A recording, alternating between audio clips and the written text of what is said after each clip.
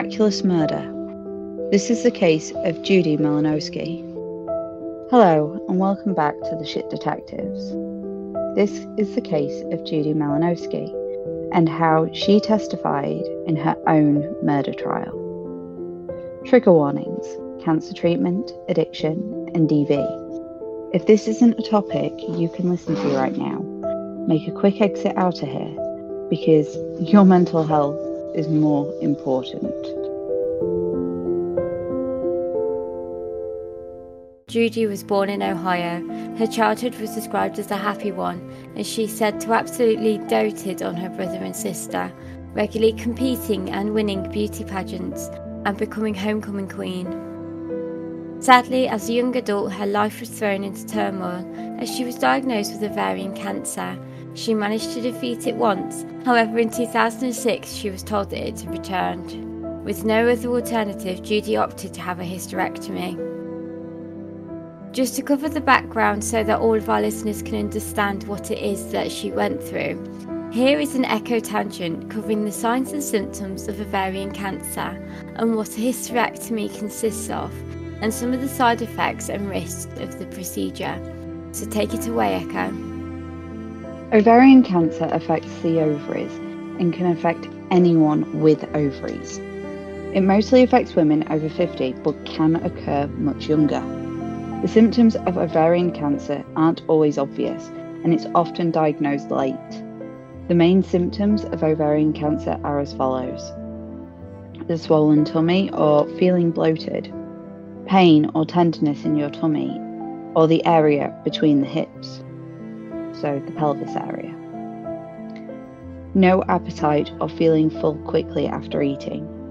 An urgent need to pee or needing to pee more often.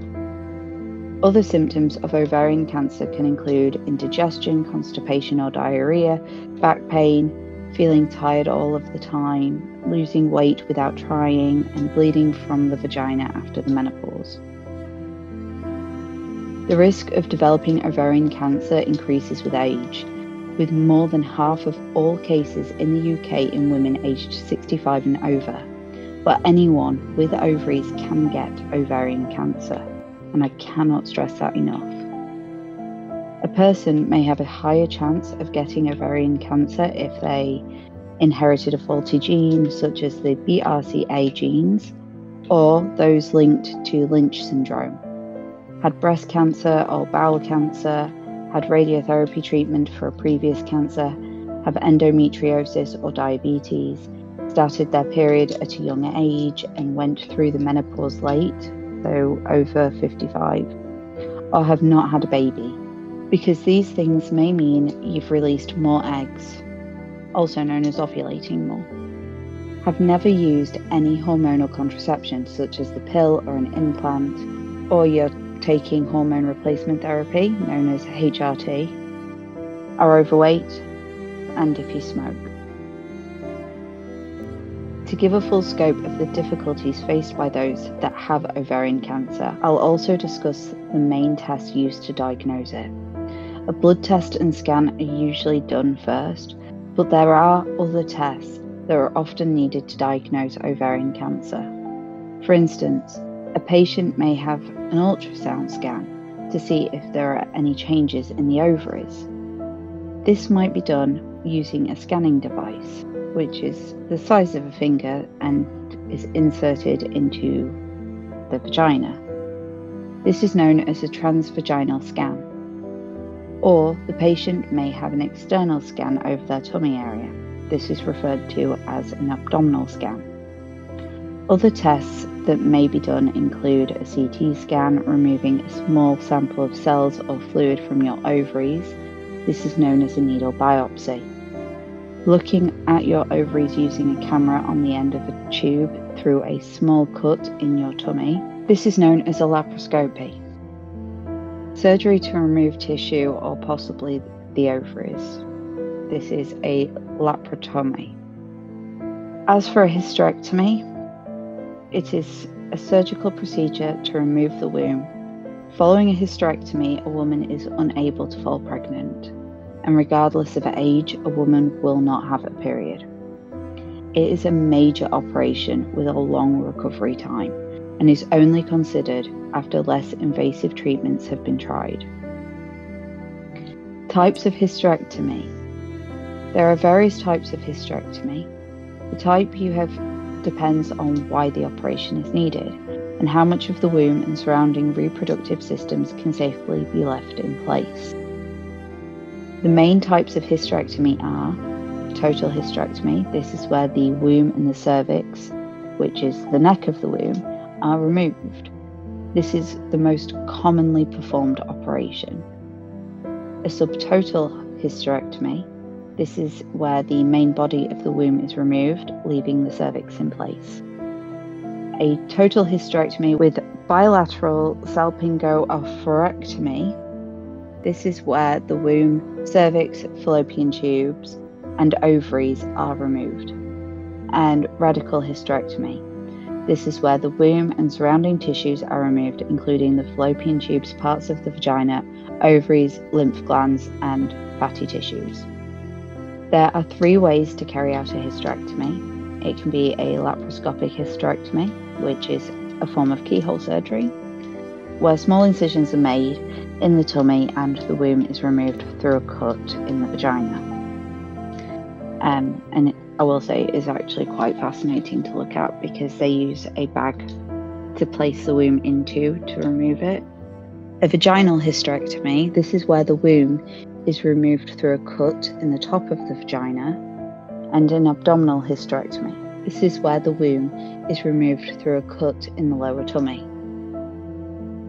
As with any surgery, hysterectomies can have complications such as heavy bleeding, infection, damage to the bowel or bladder, and serious reactions to the general anaesthetic. Such serious reactions to general anaesthesia would include something called MH. I'm calling it by its acronym because I can't pronounce it to save my life. And this is where this is actually a potentially fatal, though very rare, reaction to anaesthetic. And what occurs is you're given the anaesthesia, and it's only the gas anaesthesia that will do this, but it will start to cause your muscles it causes them to spasm at such a rate that your body starts to heat up, which causes you to become hyperthermic, which is where your body is too hot. We do have ways of reversing it, but it is potentially fatal. It is life-threatening. We do check backgrounds for it. There are genetic tests for this particular reaction to anesthesia, but it is just to show just how drastic and serious these reactions can be to general anesthesia. Following her operation, she was prescribed opioids and unfortunately became addicted to them. While the drug epidemic was running rampant in the US, even more unfortunate is that when her medical insurance ran out, she turned to the street and sought other drugs such as heroin. Judy was one of the lucky ones whose family rallied around her and were able to offer her support.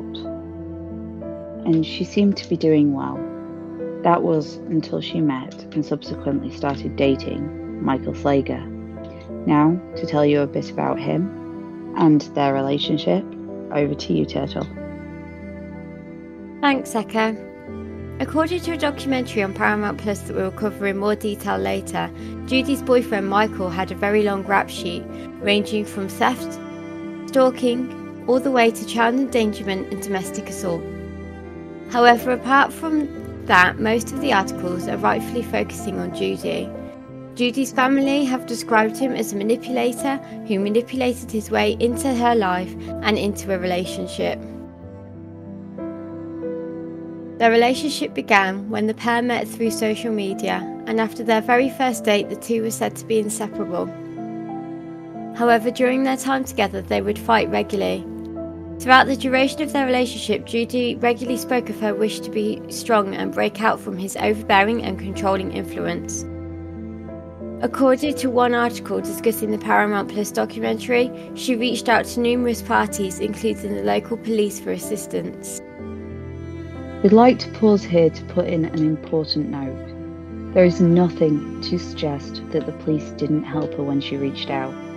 Sadly, the statistics in these types of relationships suggest that returning to the relationship even after receiving assistance is very likely. Thanks for making that clear, Echo.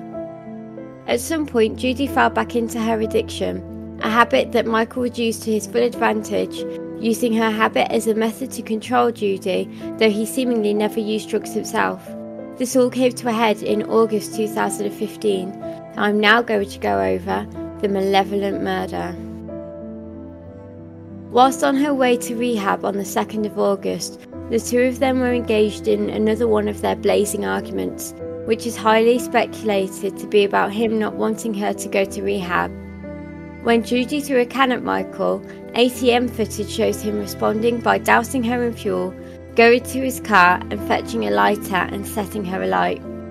Somebody else frantically called the emergency services when Michael attempted to pass it all off as a tragic accident, claiming that she had poured the gasoline down herself and then he had accidentally lit her on fire when he was helping her light a cigarette.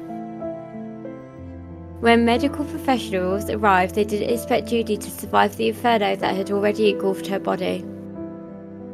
And now, because these types of burns can happen to anyone and can be detrimental, here is some advice for what to do if you or somebody you know suffers from a burn injury after contacting either emergency services or a medical professional for advice.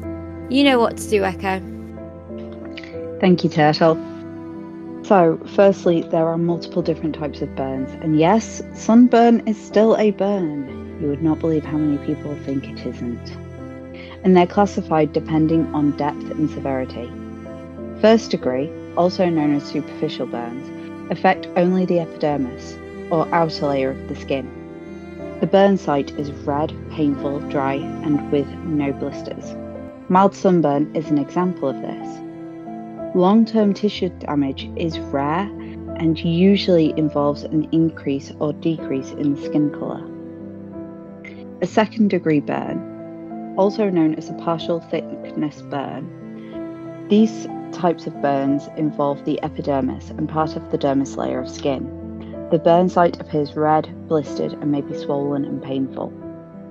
A third degree burn, this is also known as a full thickness burn, destroys the epidermis and dermis. Third degree burns may also damage the underlying bone, muscles, and tendons.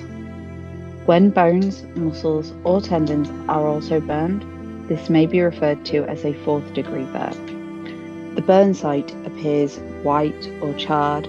There is no feeling in the area since the nerve endings are destroyed.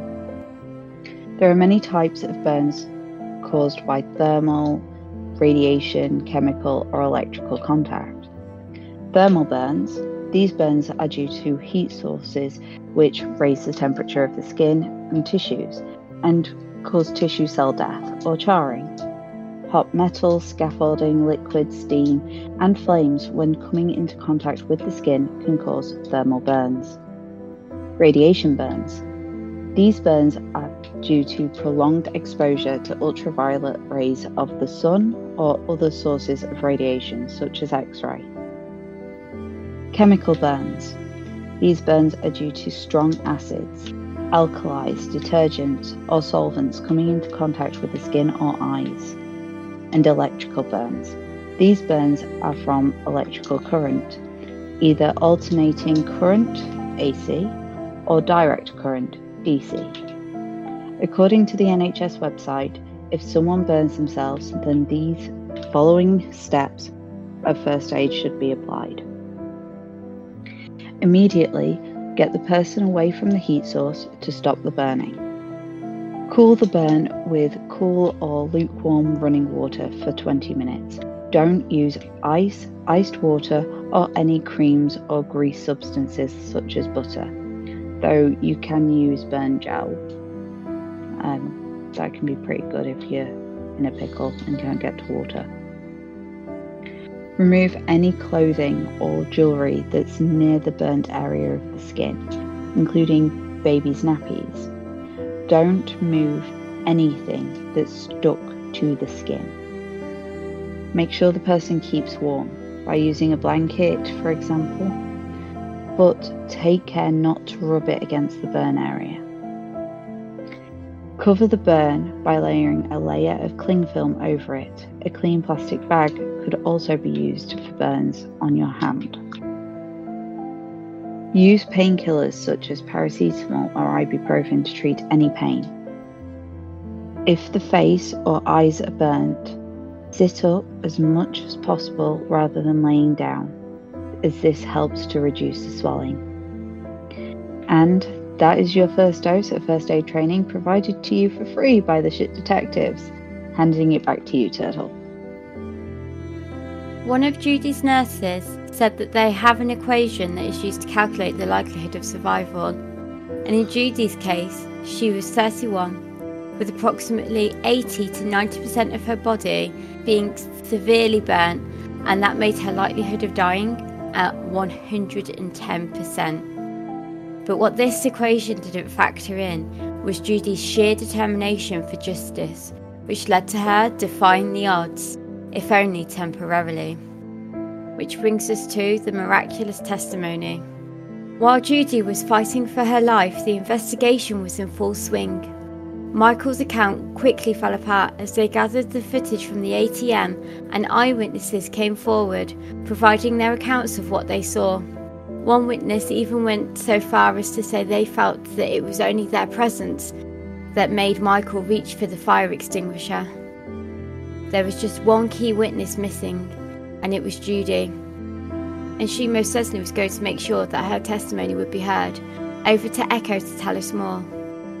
She was in a medically induced coma for several months to try and allow her body the opportunity to focus on healing itself, without all the hustle and bustle of being alive and conscious. Police were waiting to hear whether or not Judy had passed on. As if she died, Michael would be charged with homicide. There was even sufficient evidence for a suggestion of the death penalty. Then, the totally unprecedented thing occurred. Judy came out of the coma.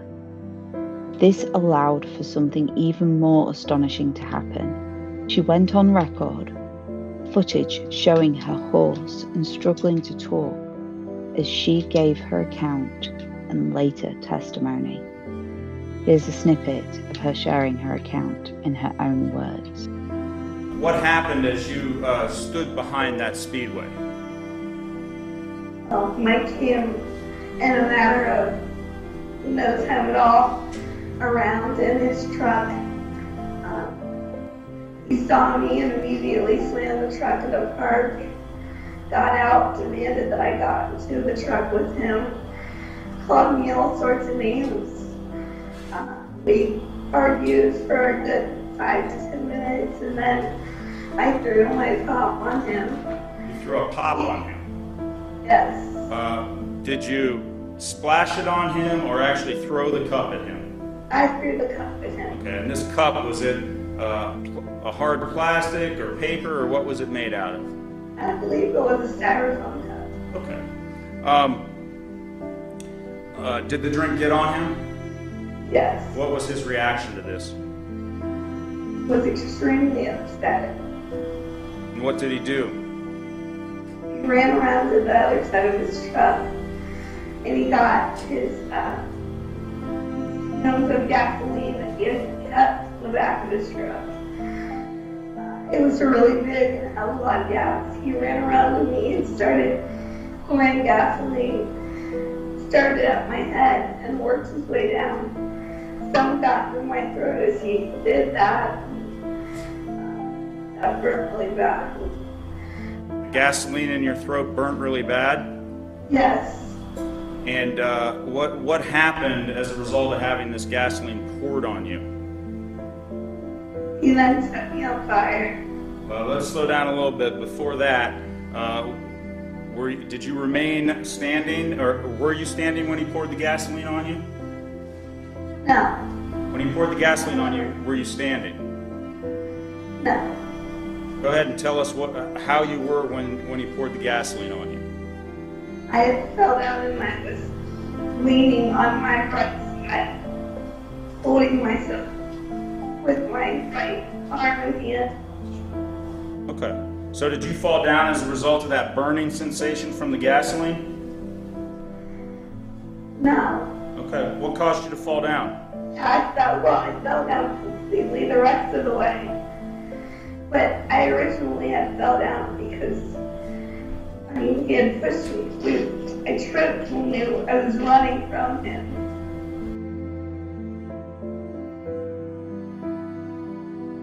You can really hear the pain and suffering that she's going through when making the testimony. It's honestly so heartbreaking to hear. It really is. Back to what happened. The detective on the case stated how they had never seen such extensive injuries on a person who was still alive. They had to lean in to talk to her, as she didn't have any ears and needed intense surgeries with repeated failed skin grafts and repeated codes. Sorry, Tech Wizard. I'm going to try and do this all in one for you. In the meantime, Slager was charged with aggravated arson and felony assault, to which he pled no contest, but only after news of Judy's video testimony, as he felt that it, quote, would only make the jury hate him, end quote. The judge sentenced him to the maximum penalty of 11 years. This devastated Judy and her family, and led them to start campaigning to increase the maximum sentence if someone were to be left permanently disfigured. Judy stated that her life, as well as the lives of everyone she knew, had been ruined, and that the law, as it stands, is not fair. The law was changed just a few months after Judy passed away. As Judy's condition worsened, the prosecution had an ace up their sleeve and requested of Judy that she record testimony for her inevitable murder trial, and she agreed. She would be the first person in the world to testify from beyond the grave. The prosecution had to do a lot of legwork to get it approved in court, using similar cases to suggest legal precedent. Rather heroically, although her condition was rapidly deteriorating, she lowered her pain medication to ensure her lucidity during the testimony, her body showing signs of intense pain, but all the same, she gave a powerful deposition. In the deposition in which she described the attack, she said, "After I threw the drink at him during the fight, he ran around to the other side of his truck and grabbed cans of gasoline. He started to run around me and pour the gasoline, starting at my head, and it went in my mouth, and it burnt me as he worked his way down. As he reached for the lighter, he backed away. His eyes went black, and I begged him. I said, 'Please, I'll get in the truck, I'll go with you.' But as he lit me on fire and walked back, I screamed, and he did nothing." There was another revelation, that Michael wished to be present at the time of the recording. Fortunately, both judge and prosecution saw this for the intimidation tactic it was, and his request was denied. He may have thought that he could control the narrative if he was present at the time of the recording, but instead it creates a huge warning sign printed on his forehead that this man is an abusive psychopath. It really does. And you can guarantee those in prison with him will know all about it. Oh yeah, they definitely will. Anyway, here's Echo with the defence.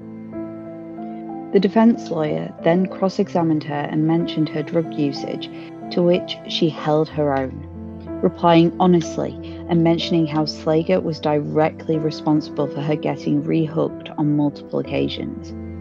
At one point, she even went as far as talking over the lawyer to inform them that he had previously threatened her life, stating, "It must be hard for you to understand, but you must. I was thrown onto the ground and burnt alive. 95% of me is burnt. It is hard for me to keep track of every horrible thing that happened in the relationship." On to the aftermath. 5 months later, she recorded her deposition. Judy died at age 33. She asked that Slager not face the death penalty for his crimes, instead asking that he receive a life sentence in the hopes that he find religion, God, and forgiveness if he pled guilty.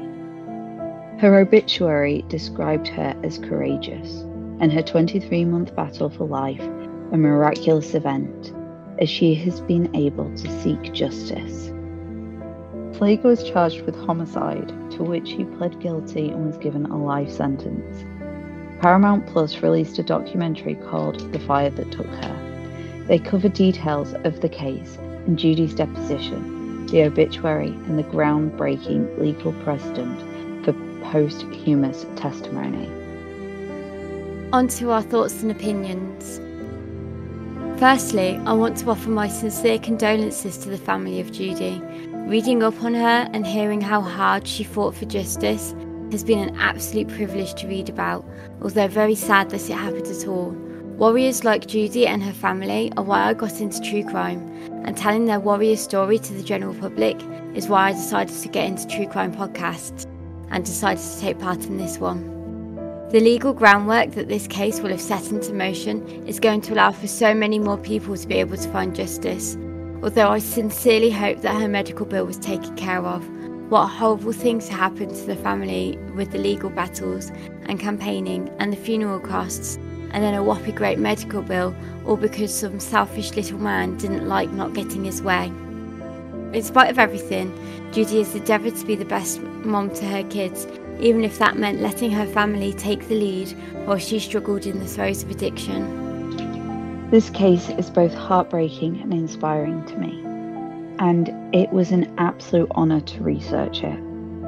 Sharing stories like this with some information that could help people or even save lives are exactly why I'm involved in this podcast.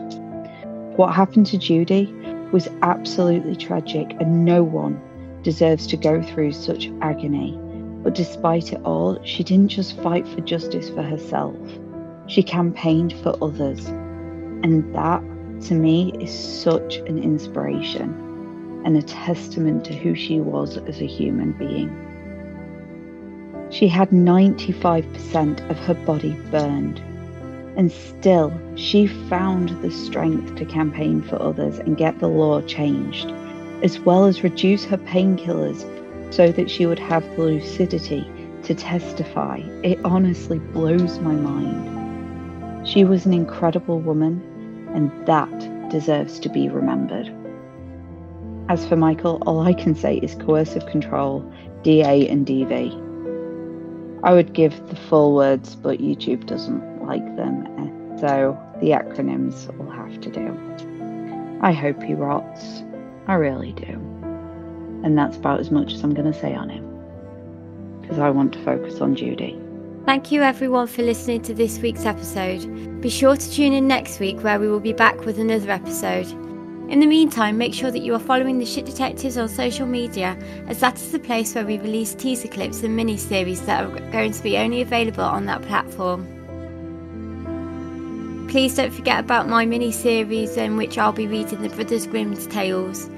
And if you're not sure on what they are, you can tune in, as we will have explained them to you in the first episode.